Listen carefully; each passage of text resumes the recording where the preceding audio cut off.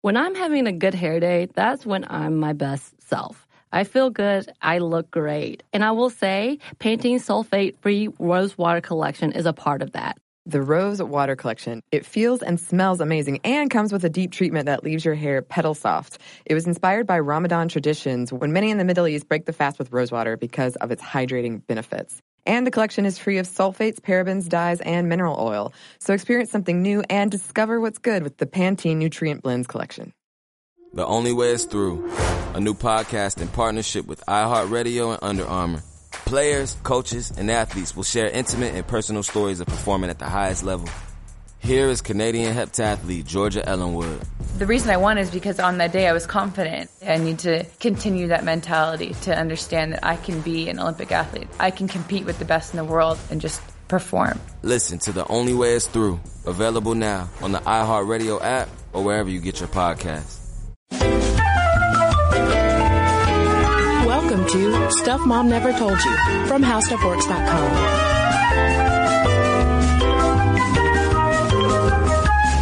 Hello and welcome to the podcast. I'm Kristen. And I'm Caroline. And last time on Stuff Mom Never Told You, we talked about the masculine gendering of the chef profession. Mm-hmm. And this time we're going to talk about celebrity chefs and TV cooks because gender plays a different sort of role, but also kind of the same role. But we see lots of women on our TVs cooking food for us. Yeah. And we're not going to be able to mention every single woman cooking food on television as much as we would like to. Oh, my notes are just literally a list. It's just a list of names. Shoot, I didn't prepare anything else. But of course, we will talk about the amazing, influential Julia Child and some women chefs today. But first, Caroline, I must ask you, do you have a favorite man or woman celebrity chef?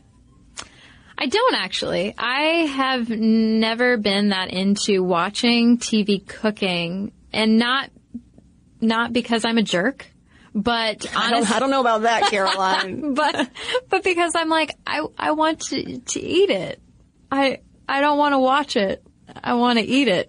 And so then I can get a little bored watching some of the cooking shows, specifically if they're the ones where they're literally like on a TV set standing behind the counter in front of an audience. I'm like, ugh, I don't know. This is kind of like a talk show, but with food. But it's not, but the food isn't talking. I wish the food were talking. Yeah, that could make it more fun. That could also indicate that I'm on drugs. I don't know. Or the cook is on drugs and you're just watching sober. Yeah, I similarly am not as drawn to instructional cooking shows, although, fun fact, / weird fact / sign that I was a homeschooler fact, I loved cooking when I was a kid. I still really enjoy cooking. And anytime I would cook, especially if I was by myself, I would speak out loud as though I were on a cooking show. And there are some home movies of me hosting my own cooking show, which my parents will probably blackmail me with at some point. That's amazing. So what did you cook? A lot of cookies. I was a bit of a baker, you know. Sugar cookies. And actually these things called cowboy cookies were my specialty. Cowboy cookies are just like chocolate oatmeal cookies with pecans in them. Oh. Yeah, they're very good. You haven't made those for me. Well, you know, I've been busy shooting my show and showing it to no one. But I also now have a kind of guilty pleasure for cooking competition shows. I do. Yeah, I do. That's not to say, just because I've never been super drawn to cooking shows doesn't mean I haven't watched them. I do really like shows like Top Chef and Chopped. I also really like, if we're going to just go down this road. Let's go down this road. I really love Kitchen Nightmares, which is not a cooking show, but it is a celebrity chef show. Gordon Ramsay is, terrifying. He loves to yell at people, but the thing is, you can tell he's got a heart. You can tell he knows what he's doing. He's a smart guy. He just gets real red in the face. So what does he do in Kitchen Nightmares? So, okay, yeah, basically, a restaurant is in trouble. Oh, no. They're not running the business right. Oh, no. The food is awful. The customers are unhappy. What are we going to do? And so Gordon Ramsay comes in and he's got all the answers, all the solutions. He's a solutions guy, Kristen. And he comes in and he's like, all right, your cooking is awful, your restaurant is awful, you're awful. And he's yelling, and he's like, we're going to fix it. And so he's like, here's how we're going to fix it. And then typically what happens, I'm not sure why these people email him or call him or whatever, because then what happens is the people are like, but I don't want to do anything. And he's like, well, you're the worst. And sometimes then he leaves. But a lot of times then he fixes it. There's a restaurant here in Atlanta that I won't name because I'm not mean, but they were on Kitchen Nightmares and they are no longer open. So he couldn't save the kitchen then? No, I think they reopened after his show was there, but not for much longer. Oh man, yeah. I gotta tell you, before I started watching his shows, I didn't think I was a fan of Gordon Ramsay. I was like, what a rude man, just going around making a career yelling at people. But I am now a closet fan of MasterChef. My fiance and I watch it, and there's nothing more. I mostly do it for the entertainment of watching my fiance pick his favorites and get very opinionated about home chefs. And you see more of the softer mentoring side of Gordon Ramsay in MasterChef. Top Chef, my fiance doesn't like so much. It's because he thinks it's overproduced, and he isn't a fan of Padma. Which interesting. I know. Which I give him a little side eye about. I was like, are you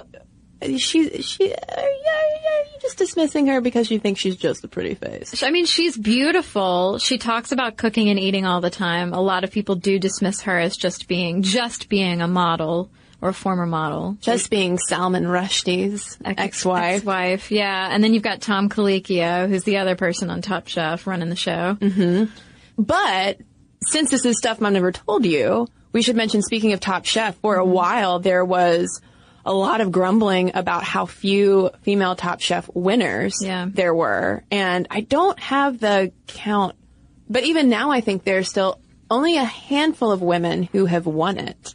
But you know what's interesting about shows like Top Chef is that they always mostly focus on like classic cooking, which is, savory meats and things. And it seems like when there's a baking challenge, everybody, including some of the women, are like, ugh, baking. That's like a super hard, thing for women to do. Like, that's not cooking.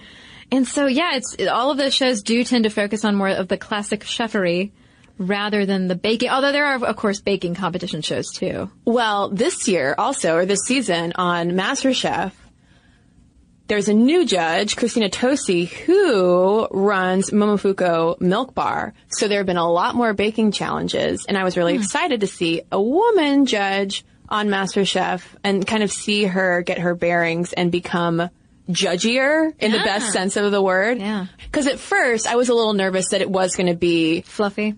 Yeah, she's only going to talk about the cakes. But no, she was great. She can talk about the cakes with me if she wants. Oh, man. I'm fine with just talking about the cakes. And what cakes Christina Tosi can make. I love cake. But Caroline, we could seriously sit here and just talk about our celebrity chef habits for 30 more minutes. But we have some history. Okay, let's do it. We gotta hit.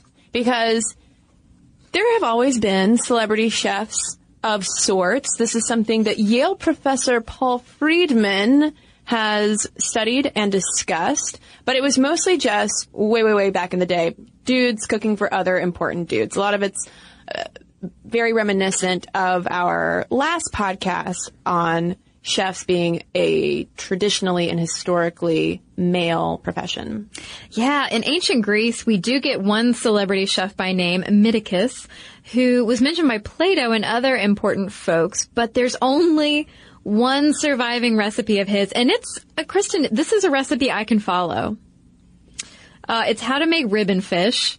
And it's basically just instructions to cook it with cheese and oil. Yeah, that's it. Have at it! Exclamation point. But Friedman goes on to talk about how in 14th century France, we get the first celebrity chef we really know anything about because, Mitikis only has this little ribbon fish recipe.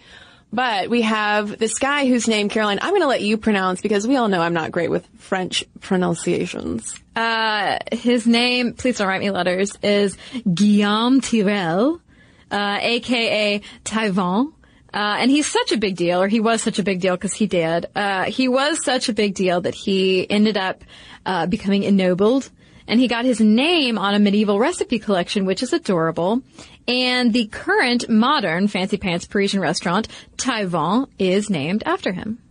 And it's going to be a long, long, long time post-Taïwan that we get celebrity women chefs, much less women chefs in general, because of course women tend to do the cooking at home even today. I believe you have a stat in front of you about how, as egalitarian as we like to think our society is, women still do a majority of the cooking off screen. Yeah. Yeah, and this is something that we touched on in that episode we did a while back now, which I find myself referencing a lot still, which is the egalitarian household episode we did, that women still do at least 5 hours, usually 5 hours plus of food prep a week versus men's 2 hours. And that's coming from the 2012 American Time Use Survey. So despite the fact that women do more of the cooking and more of the food prep at home, we're still not giving them the same type of respect as chefs on the one hand, but also respect in terms of like airtime on TV and being celebrity chefs. Yeah, I mean, and it's not so surprising that women, even today, do a majority of the cooking in the home because homemaking and cooking have been ingrained in our American female culture. These are traits that even government propaganda has targeted at us. And the first so-called celebrity female cooks, not chefs, were invented partially to sell products, but also to teach women proper homemaking and proper cooking, the right way to take care of her family, which involved cooking. So in 1924, we have the debut of the fictional Betty Crocker, who was a mascot created by the Washburn Flour Company, who goes on the radio to answer home cooks' letters about baking quandaries. Yeah, so she was voiced by various actresses on the radio. I love that. And I don't know if I knew that Betty Crocker wasn't real. I mean, I think I assumed she wasn't. Is this your Santa Claus moment? Although the Betty Crocker reminds me of how on many Sundays I will listen to Lynn Rosetta Kasper's Splendid Kitchen on NPR. Don't you love it? I completely forgot about that, Kristen. It's the best. I don't seek it out, but when I catch it, I love it because the thing is that woman is so, I want to use a curse word, she is so freaking like amazing, warm, funny, totally unruffled. You can be like, hello, ma'am, I only have strips of printer paper and some mustard. And some ribbon fish. Yeah, and she's like, oh, don't even worry about it. I've got you covered. And she's so soothing. Oh, God. If anyone knows LRC, please give her some shout-outs from CNC. Yeah. But then a couple years after Betty Crocker makes her radio debut, in 1926, I got a kick out of this. I hadn't heard of it before. The U.S. Department of Agriculture cooks up, see what I did there, Aunt Sammy. And who is Aunt Sammy, listeners? Uncle Sam's wife. Who knew he was married? Not I. I know. Why don't we ever see Aunt Sammy with Uncle Sam? Uncle Sam, is he running around on Aunt Sammy? But Aunt Sammy was busy on the radio dispensing tips to American homemakers courtesy of the U.S. government. Interesting. So, I mean, our first two female celebrity cooks, in quotes, were fake. And it's really not until the TV age do we get our breakout star, Julia Child. Yeah, and that kitchen that I worked in northern Michigan during the summers that I referenced in our episode on waitressing, the chef in the kitchen was also a very tall lady who worshipped the ground that Julia Child walked on. So even from being like 14 years old, maybe 14-year-olds don't really know who Julia Child was, but I was very aware because this woman that I worked with was obsessed. Do you think it was partially because she was a fellow tall lady? I wouldn't doubt it. Well, one thing I really love about Julia Child is not only her beloved and iconic television career, but how she was a woman who found her passion and professional success a little bit later in life. Yeah. Just like generally speaking, this is not relevant to TV cooking at all, really. It's so comforting in today's environment where everything career-wise feels very high pressure of if you haven't hit big success by 30, then all of your time is wasted and it's downhill from there. But it was something that Julia really kind of grappled with for a while. She grew up in moderate wealth and she attended Smith College. But she once wrote in her diary, "I'm sadly an ordinary person with talents I do not use." I can't believe that. Can you imagine someone like Julia Child saying that? Just goes to show. You never know. You never know what's going on with people. Yeah, your path is all right. Just keep on walking. Just keep on going. You'll find your passion. And what I love is this bit of trivia about Julia is that during World War II, she gets a job at the Office of Strategic Services because at 6'2", she was too tall to join the military. Who knew? Who knew there was such a rule? And in March 1944, oh, by the way, the Office of Strategic Services is the precursor to the CIA, not the Culinary Institute of America, but the Central Intelligence Agency. In March 1944, she was dispatched to Sri Lanka, where she served as the chief of the OSS registry, and she ended up having top security clearances because she handled all of these super highly classified documents that discussed the invasion of the Malay Peninsula. And fun tangent time, because I know Stuff Mom Never Told You listeners would be remiss to not learn a little bit more about her work with the OSS. Before she went over to Sri Lanka, she worked with the Emergency Sea Rescue Equipment Section to develop shark repellent. Because during World War II, the U.S. their naval ships would release these torpedoes, but if sharks got in the way, they would bump them and it would accidentally detonate the explosives. So pink shark mist. Yes, pink shark mist. So before she was cooking up French cuisine, she was cooking up shark repellent. That's pretty interesting.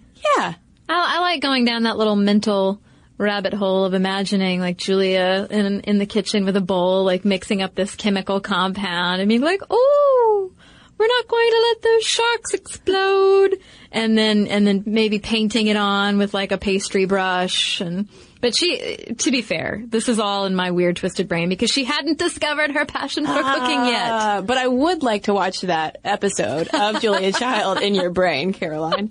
But if we hop back to Sri Lanka, that's where I believe she meets fellow OSS officer Paul Child, where she gets Julia Child, and they travel around. And the great thing about I don't know if it's great, but something that's often repeated about their romance is how it was kind of a slow burn. At first, they're both like, I don't know about this other person, but we'll like keep hanging out. And their romance blossomed, and they got married in 1946.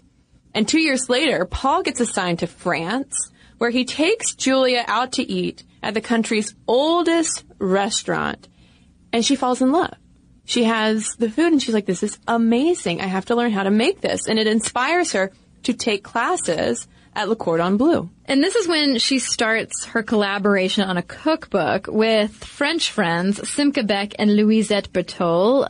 And in one of her letters to Simca during this collaboration process, she writes, "Really, the more I cook, the more I like to cook. To think that it has taken me 40 years to find my true passion, cat and husband accepted." And I love that idea that you will find your thing. You've just got to keep at it. You just have to keep eating.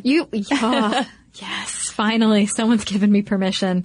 In 1961, finally, after a couple years of collaborating, the book Mastering the Art of French Cooking is published.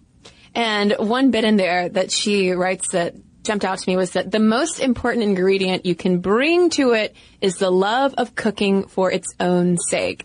And I wanted to mention that quote in the context of us talking about TV and celebrity chefs, because that is a sentiment that was at such a core of her career that is something that might not be quite as present for cooking empires today. Yeah, it's something that's constantly put on women and women's brands, especially in terms of celebrity chefs, and not so much for men. Okay, So a recent study found that a great hair day makes you happier and more confident. But that same study also revealed that 95% of women don't feel great about their hair. I can definitely relate to the confidence part because if my hair is doing something a little weird, something I don't want it to do, then I can't stop thinking about it the rest of the day. Oh my God, we've all been there. Pantene's Rosewater collection feels and smells amazing and comes with a deep treatment that leaves your hair petal soft. It was inspired by Ramadan traditions when many in the Middle East break the fast with rosewater because of its hydrating benefits. And the collection is free of sulfates, parabens, dyes, and mineral oil. Your hair does look really great. Thank you.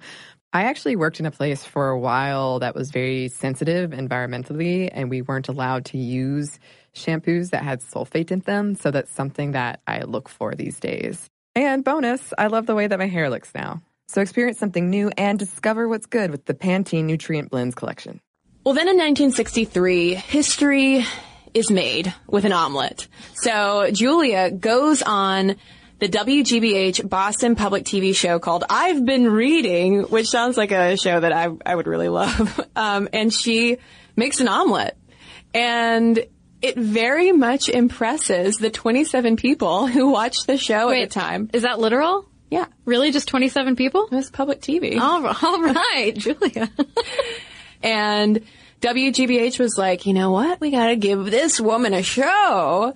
So from 1963 to 1966, the French chef aired 199 episodes on 96 PBS stations. She became a hit, and one TV critic called her television's most reliable female discovery since Lassie, which is perhaps the most backhanded compliment I can imagine. Yeah, you better believe I made a face when I read that. Well, are you kidding? I think that's the best kind of compliment a guy could give a woman, though, in the mid-60s. She's better than a loyal dog. Yeah.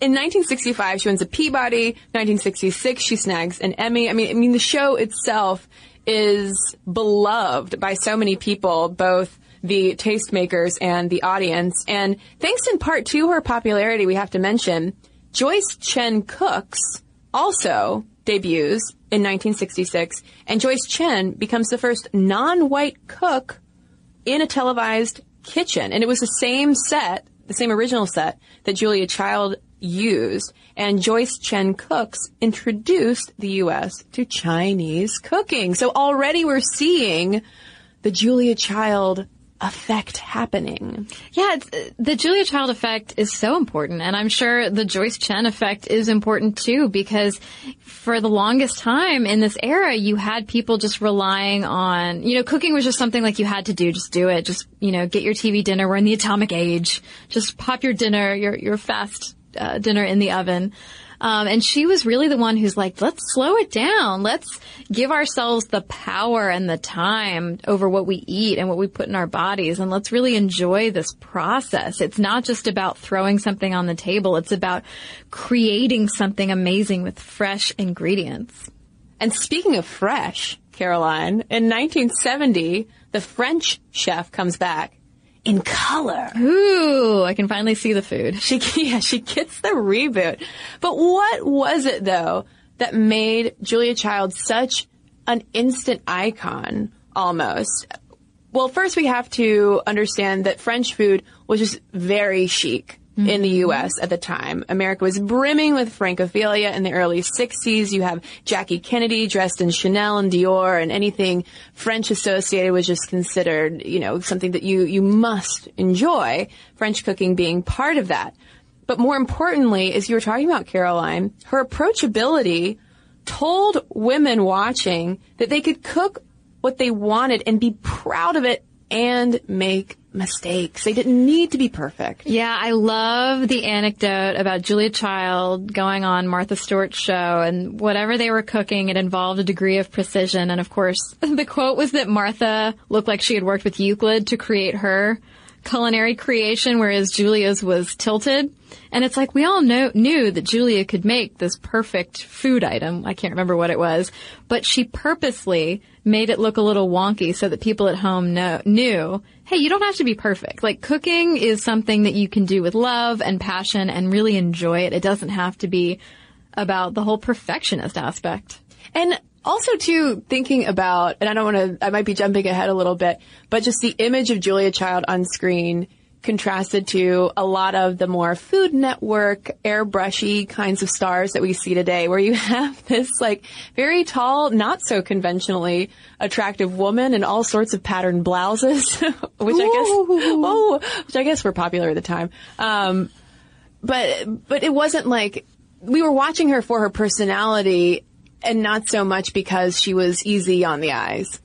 Yeah. She was a reassuring but authoritative personality. I mean, you really trusted that Julia knew what she was doing, and you got to watch this really quirky person really enjoy the heck out of what she was doing. Well, because she was so food first. I was reading an account from one of the women who helped collaborate with her on cookbooks, talking about how she and Julia and Paul would be in their test kitchen, essentially, and just the painstaking degree of learning that Julia Child would always be constantly undergoing to try to perfect and communicate these recipes, and learning was something that she was just so passionate about. Mm-hmm.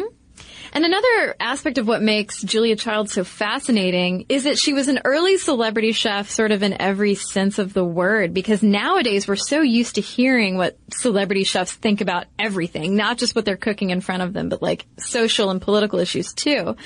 And Julia Child was no different. She used her platform to help destigmatize breast cancer. She herself had a mastectomy, and she talked about it. It wasn't a shameful thing to be hidden away. And she also, and this could be a newsy item today, used her platform to also stump for Planned Parenthood.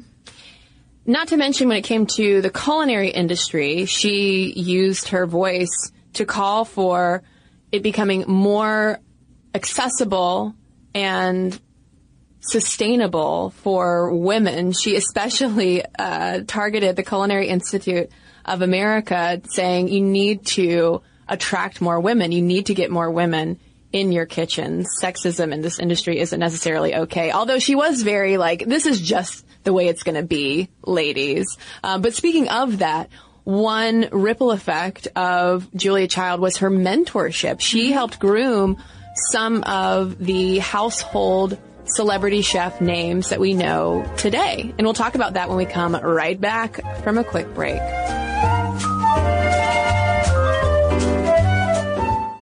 Available now from iHeart, a new series presented by T-Mobile for Business, The Restless Ones. Join me, Jonathan Strickland, as I explore the coming technological revolution and the business leaders who stand right on the cutting edge. There are certain decision makers that are restless. They know there is a better way to get things done, and they are ready, curious, excited for the next technological innovation to unlock their vision of the future. These restless ones are in pursuit of bigger, better, stronger.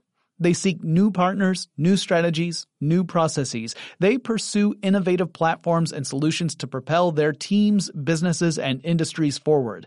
In each episode, we'll learn more from the restless ones themselves and dive deep into how the 5G revolution could enable their teams to thrive. The Restless Ones is now available on the iHeartRadio app or wherever you listen to podcasts.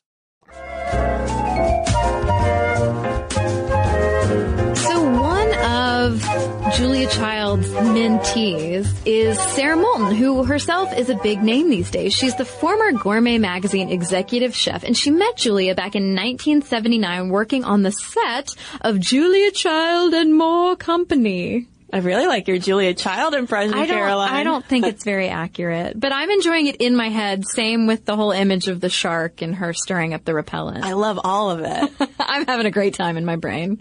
But it was during Moulton's culinary rise in the mid to late 80s, kind of assisted by Julia, really, that chefs culturally transitioned into more celebrity status, thanks in part to Julia Child's astronomical success and influence, which helped lead to 20 years of PBS cooking shows. And you have these cooks and chefs starting to become household names. So, for instance, Holiday Entertaining with Martha Stewart launches on PBS in 1986, just to give us a little bit of a timeline. And in a New York Times profile of Rachel Ray, who we'll actually talk about a little bit more in just a second. Very divisive figure. Yes. It notes that there was an American food revolution happening in the 1980s with, quote, a proliferation of celebrity chefs, designer kitchens, and expensive artisanal ingredients, which moved into the middle class by the 1990s. So we're starting to see this entire shift in culinary going pop culture. So speaking of that, I mean, Sarah Moulton is one of the early chefs who benefits from this because Julia Child had Moulton assist her during Good Morning America appearances, which eventually led her to becoming one of Food Network's first stars. And Food Network launched in 1993. And I mean, I feel like Food Network is so responsible for a bulk of our celebrity chef culture today. Yeah, but I love that Julia got her start on PBS because her whole thing was, I want to stick with the educators. Of course, all of these networks were offering her beaucoup bucks to cook for them and, attract all of these advertisers. Obviously, she already had the eyeballs to go with it. But no, she was like, no, I'm big into teaching and supporting men and women who want to learn to cook. So, and one of those men and women who wanted to learn to cook was a name that a number of Sminty listeners suggested that we talk about when we announced that we were going to do an episode on cooking and celebrity chefs. Kat Cora. She cites Julia Child as a direct influence. She recently came out with a memoir, and in an interview about that in Fortune magazine, she talks about how in 1992 she drove from her home in Jackson, Mississippi, to Natchez to get advice from Julia Child at a book reading. And she said that Julia Child told her to go to the Culinary Institute of America. Remember, Julia Child had been essentially lobbying them to get more women in their doors. And she said, quote, it was a man's world and I had to be strong, stubborn, and persistent. Good advice for any industry, for any job. But it's a man's world. I think being strong, stubborn, and persistent is always good advice. But yeah, so Kat Cora has a really incredible story too. She graduated from the Culinary Institute. She ends up going to Europe where she says it was unheard of for women, especially for women in the U.S., to hop on a plane and go to work in a 3-star Michelin restaurant. Yeah, and it's interesting though because along her trajectory, she actually ended up turning down a couple of different jobs because, for instance, one chef who wanted to hire her wanted her to be his sauté chef. And she's like, I had to have that moment of weighing my options. Like, do I want to take not only a couple steps back on where I plan to be at this point in my life, but do I also want to take such a step back financially? And so she ended up telling the guy, like, I can't make $7 an hour and still live the life that I need to live, like to actually live somewhere. I can't make $7 an hour. She ended up making the right choice for her. She passed on that particular job and worked, as she says, in the trenches at a lot of fancy upscale restaurants. And usually in the trenches is code for working with a lot of dudes. Yeah. And she said that was one of the reasons why the Food Network picked her, to kind of groom her as one of its stars. And in 2005, she was named the first female Iron Chef, as a number of Stuff I've Never Told You listeners also noted to us.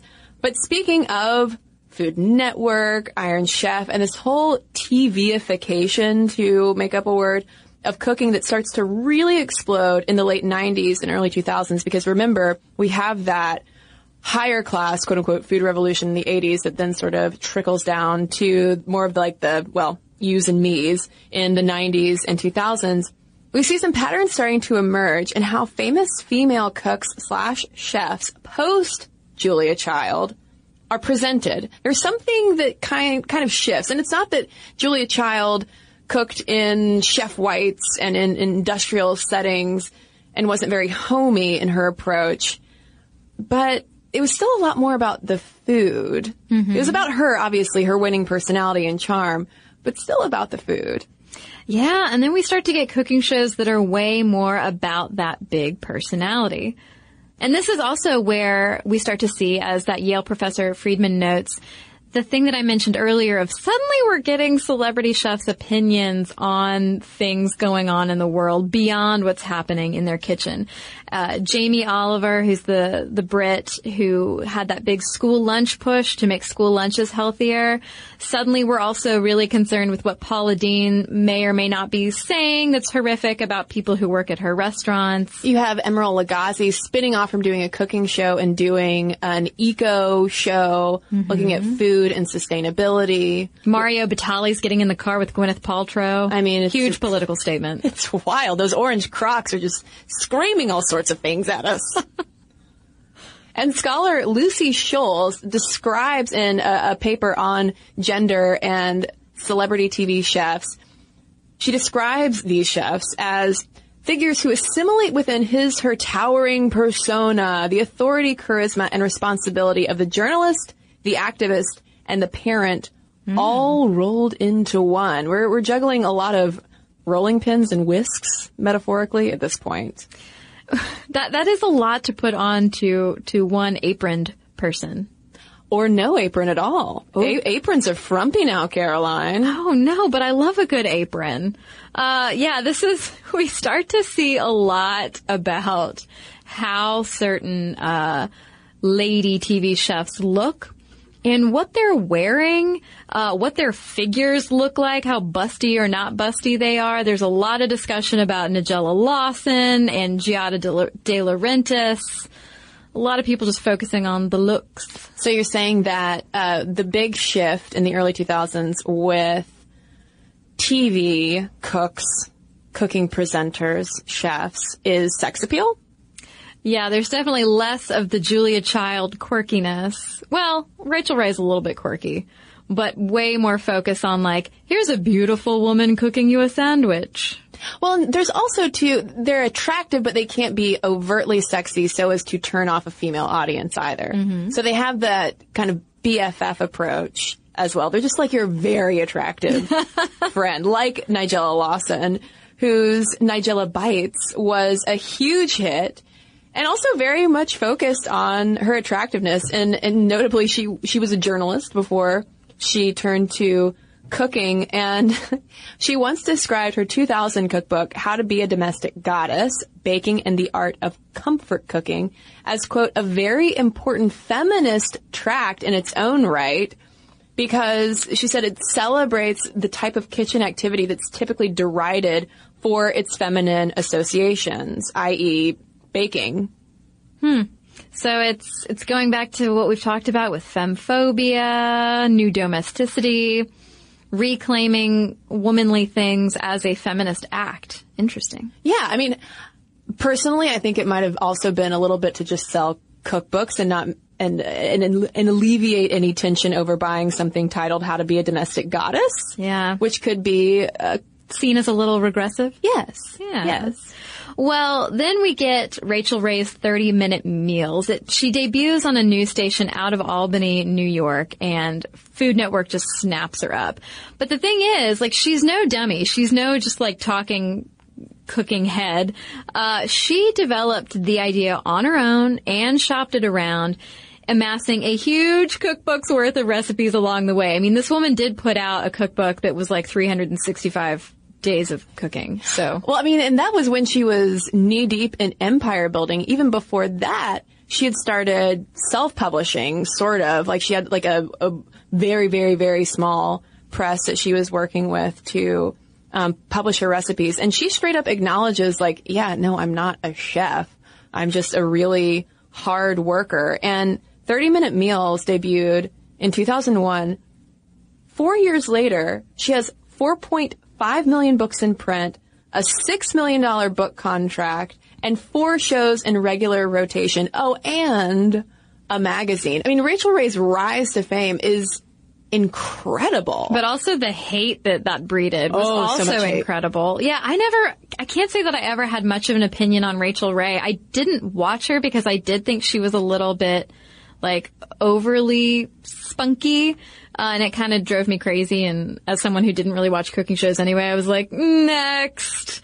But I do have to admire her for all that lies behind that spunkiness, which is really just pure strength and determination. Yeah, and in that New York Times profile addressing all of the haters, because there were, and still are, I'm sure, so many, she said, "I never said I was the greatest thing ever. I just think people should be able to cook even if they don't have a bunch of time or money." And I think that did mark a big shift in our pop culture approach to cooking, where everything did become timed, even if it is in more of an elevated but still time competitive setting like a Top Chef. Which is interesting, because so here's Rachel Ray, who has the same idea as Julia Child of like cooking should be accessible and women should be able to do it and you should be able to enjoy it and have fun with it. But she's approaching it from the opposite way of like, take less time. Whereas Julia was like, let's invest more time and really enjoy what we're doing. Yeah. I mean, like, even thinking about their presentation, where they are both,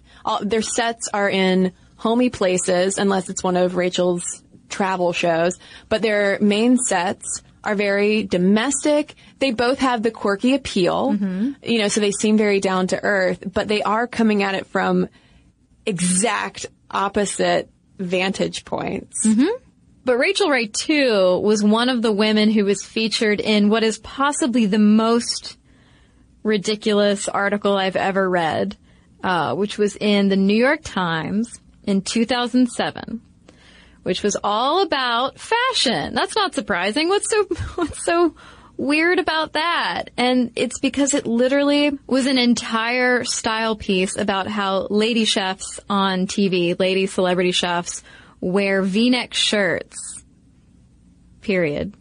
Yeah, so they declared chef whites and aprons are out, and V-necks that show just a little bit of cleave, that's short for cleavage, are the new, quote-unquote, uniform of female cooking show stars. And it attributes this safer work sexy V-neck trend to Nigella. I would just like to say that I have been rocking a V-neck shirt for a very long time. It had nothing to do with Nigella Lawson. Well, Caroline, that's great for you. You can have your own cooking show now. That means.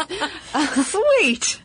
And it cites people like Giada, Sandra Lee, and also Rachel Ray, who are all wearing, I mean, when they did the side-by-side photo, it was convincing because all of them were wearing tasteful V-necks, 3/4 length sleeves. You could tell that the fabric had a little bit of spandex in it for shape. And it quotes Vogue features director Sally Singer, who says, "To wear an apron now looks old-fashioned, although for a man it can look endearing." And this, to me, did highlight the major contrast to industrial kitchen environments where dude chefs in their aprons, in their chef whites, are still seen, yes, as sexy rock stars. They are Sally Singer approved. But women chefs in frumpy aprons or genderless chef whites are seen as sexless and sweaty because it's hot. Yeah, and a woman being in an apron, that just harkens back to, like, your grandmother at the stove. You know, there's certainly nothing sexy about that. Sorry, I don't know your grandmother. I remember at the height of Rachel Ray fame, there were some guys that I knew who did like her. I mean, she did the Maxim spread, and there were some guys who secretly, I don't know that they watched the show, but they definitely found her whole, like, cute girl cooking thing very attractive. Well, yeah, I mean, she's the girl next door. She's probably going to have a beer with you while she's cooking you whatever, like 30-minute chili. Yeah. And that was the thing, too. She got slammed on. People were like, it doesn't really take 30 minutes. And she's like, I know. If you're not like, if you haven't prepped everything and if you're not Rachel Ray, of course it's not going to take just 30 minutes. Relax. But it is interesting to think about that shift in how we portray these women. I mean, they aren't chefs. I mean, a lot of times they are cooks. Yes, you'll see chef whites on Top Chef. You'll see it on the MasterChef finales, but their whole thing is like these are home cooks. They're not really chefs. And you'll see it on Iron Chef, but you'll also see it more often on people like Bobby Flay and Emeril, mostly dudes. And Food Network's Anne Burrell still wears her chef whites, but I've also seen her doing the V-neck thing. If you start looking for the V-neck, Caroline, it's everywhere. But once you it's inside all of us. It's true. until you hit over 50, and then you get a crisp button down, a la Ina Garten and Martha Stewart. Yeah, Ina Garten. Oh, Ina, which I was sad that we are not going to get to talk much about Ina Garten at all. Really, only this mention.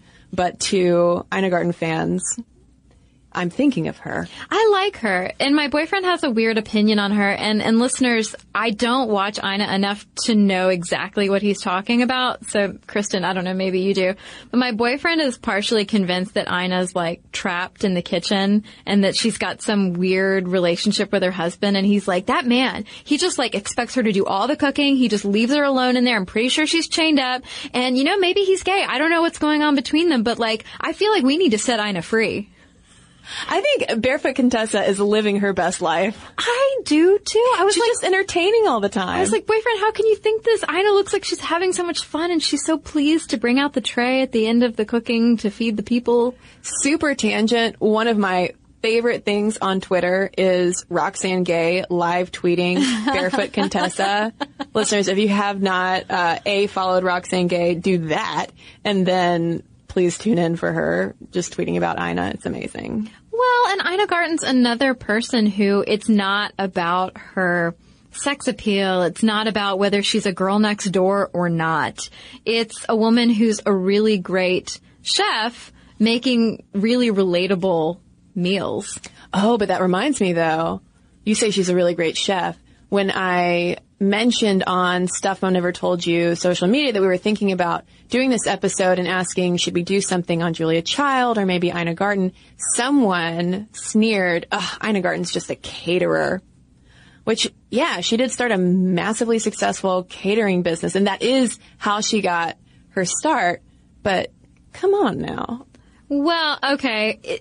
I mean, I don't know. Did she go to culinary school and attain the status of chef? I mean, I don't know these things, but it seems like a little harsh to dismiss Ina Garten as a caterer when, like, obviously she's an amazing businesswoman and an amazing cooker of foods. Well, and it just gets to the whole point of this episode and the last episode that we did on chefs in professional kitchens, where there is that snobbery where it's like, if you aren't a chef, if you're just a cook or a caterer, then you are not worthy of as much respect, even if you are incredibly successful. Which stinks because, I mean, traditionally, as we talked about in our last episode, especially when you go back to like the 17th and 18th centuries, like that's how women got their starts, where it was like home-based catering and confectionaries.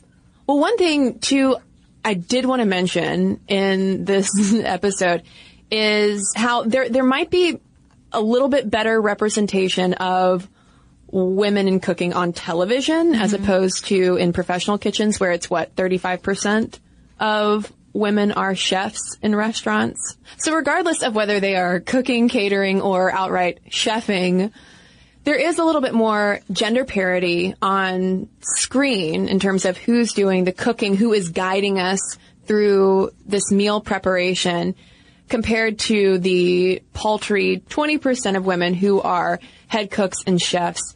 In restaurants, there isn't that much diversity, though. That was something that really was not highlighted in most of the things we read, but as I was reading and observing and looking at photos like that New York Times V-neck side-by-side comparison, I was like, oh, all these women are white. Huh. And you have a little bit of diversity here and there, but I would be very surprised if it were at anywhere on par with like our population statistics. Like it's not representative. No, and if anyone ever tries to insert some diversity into any of these networks, it's always with sort of an eye toward almost stereotyping. Tanya Holland was talking to the Chicago Tribune, and she says, even on Food Network, they were dumbing us down. I was in the Soul Kitchen, so they wanted me to act sassy. I'm from suburbia. I'm educated. I have this plethora of experience. That was not the way I was going to act. And I will give a shout out to Top Chef and MasterChef, because I do think those cooking competition shows, probably due to production, have more diversity within their ranks. But when it comes to those more Food Network stars, Yeah, I mean, it's pretty white. I do want to give a quick shout out though to Carla Hall, who was on Top Chef and is now on... Isn't she the one who said hootie hoo to her husband? Yeah, she's the hootie hoo lady. I love her. And she has a cookie business, and she is delightful. She is. And she has parlayed her Top Chef career into TV hosting as well, which is great. But still, I mean, it's like a handful of examples. Yeah. So overall, Caroline, considering all the things we've talked so much about cooking this week. Mm-hmm. If we look on screen versus taking a peek inside brick and mortar kitchens, what do we think about the gender portrayal? Well, I mean, I do think it's interesting when you have examples like Nigella Lawson, Rachel Ray, Sandra Lee, and then you look at people like Anthony Bourdain, Andrew Zimmern. People like guys tend to be these rugged, kind of snarky adventurer types, bad boys of the kitchen, like, I'm going to smoke and get wasted and then talk about food. Whereas the women tend to be very like welcoming and nurturing and all of the stereotypical stuff that we talked about in our first episode. Yeah, I mean, in a lot of ways, I agree. I don't know that it's challenging gender roles all that much. Not that it necessarily needs to. No, but I think it is representative of how we look at people who cook. Yeah, where it's still guy is chef and woman is cook. And she's nourishing and she's homemaking still. Yeah, like a guy who cooks and is packing a knife, like he's dangerous. He can do something amazing, which is be a man with a penis and cook a meal. With his penis. With his penis. Whereas women are like, well, that's just what you're supposed to do. You're not like cool because of it. And maybe that's part of the appeal. I mean, there is something soothing about watching some of these shows. There's something soothing about joining Ina in her garden or in her kitchen and just watching her prepare food and talk calmly to the camera. I mean, I don't know. I mean, maybe it's more of like a Pinterest effect where it's like, this is just, there's a little bit of the aspirational self in there. Or maybe TV executives are simply putting forth what they think people want. Very true. Like I would love to see a lady Anthony Bourdain. You had Samantha Brown who also did travel stuff, but she was so saccharine. I'd love to see a lady Anthony Bourdain. And until then, I guess I'll just watch Anthony Bourdain. And TV developers, if you're listening, we know a couple ladies. Yeah. Who don't smoke, but we will drink on camera in exotic locations and eat food. We can be real snarky. You haven't heard anything.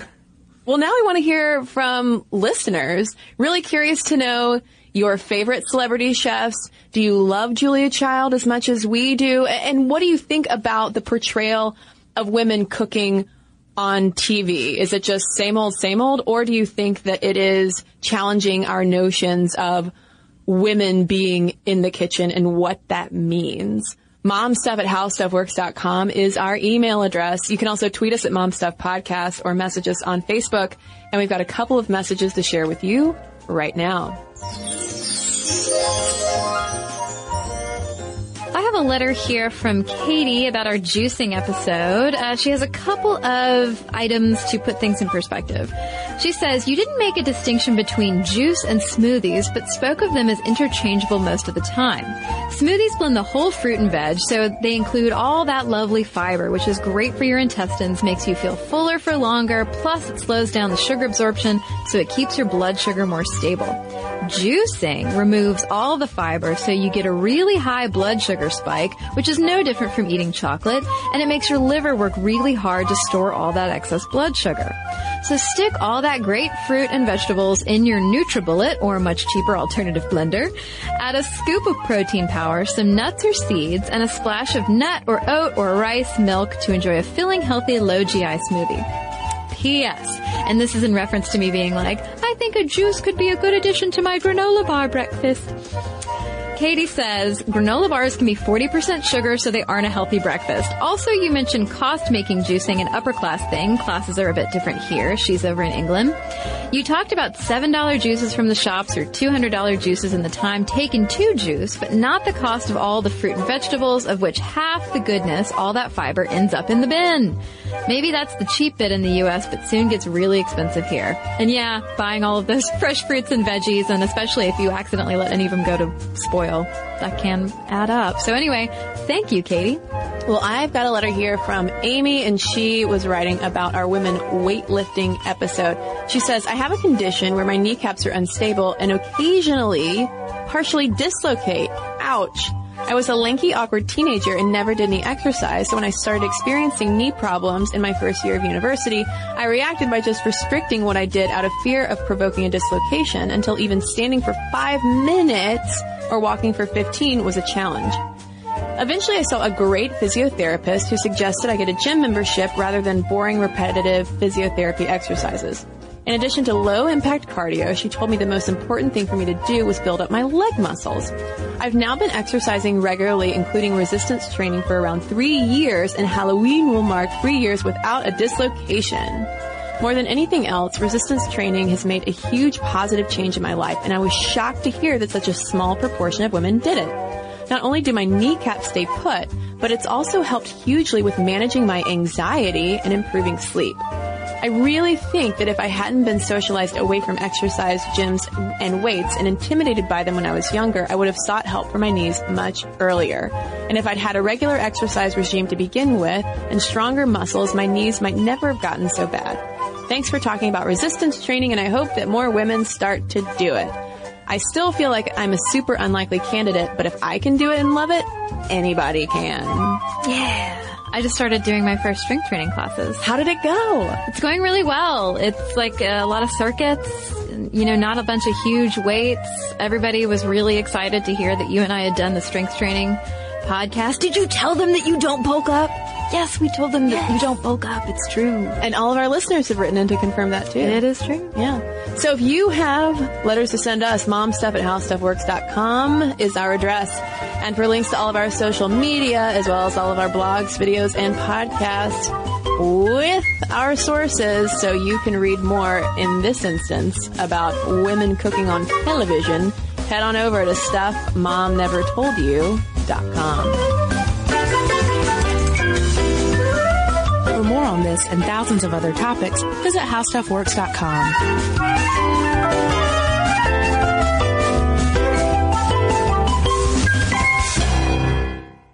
So here's something that some of you might find shocking. 95% of women don't feel good about their hair, but Pantene is changing that. Pantene's Rosewater collection combats bad hair days with an innovative formula that uses rosewater derived from the petals and buds of the Rosa gallica plant. With Pantene's Rosewater collection, I can really feel how much more hydrated my hair is. And it's sulfate, paraben, dye, and mineral oil free, which makes me feel good because who needs all those additives? Experience something new and discover what's good with the Pantene Nutrient Blends collection. This episode is brought to you by NBC's Good Girls. The new season of NBC's Good Girls is generating serious buzz. Christina Hendricks, Retta, and Mae Whitman are hilarious as America's favorite moms turned criminals. This show is the perfect blend of comedy, action, and romance. No wonder critics call Good Girls your next TV addiction. And Rotten Tomatoes rates it 100% fresh. Ooh, Good Girls, Sundays on NBC. The new season has already had some wild twists, so watch live. And stream anytime.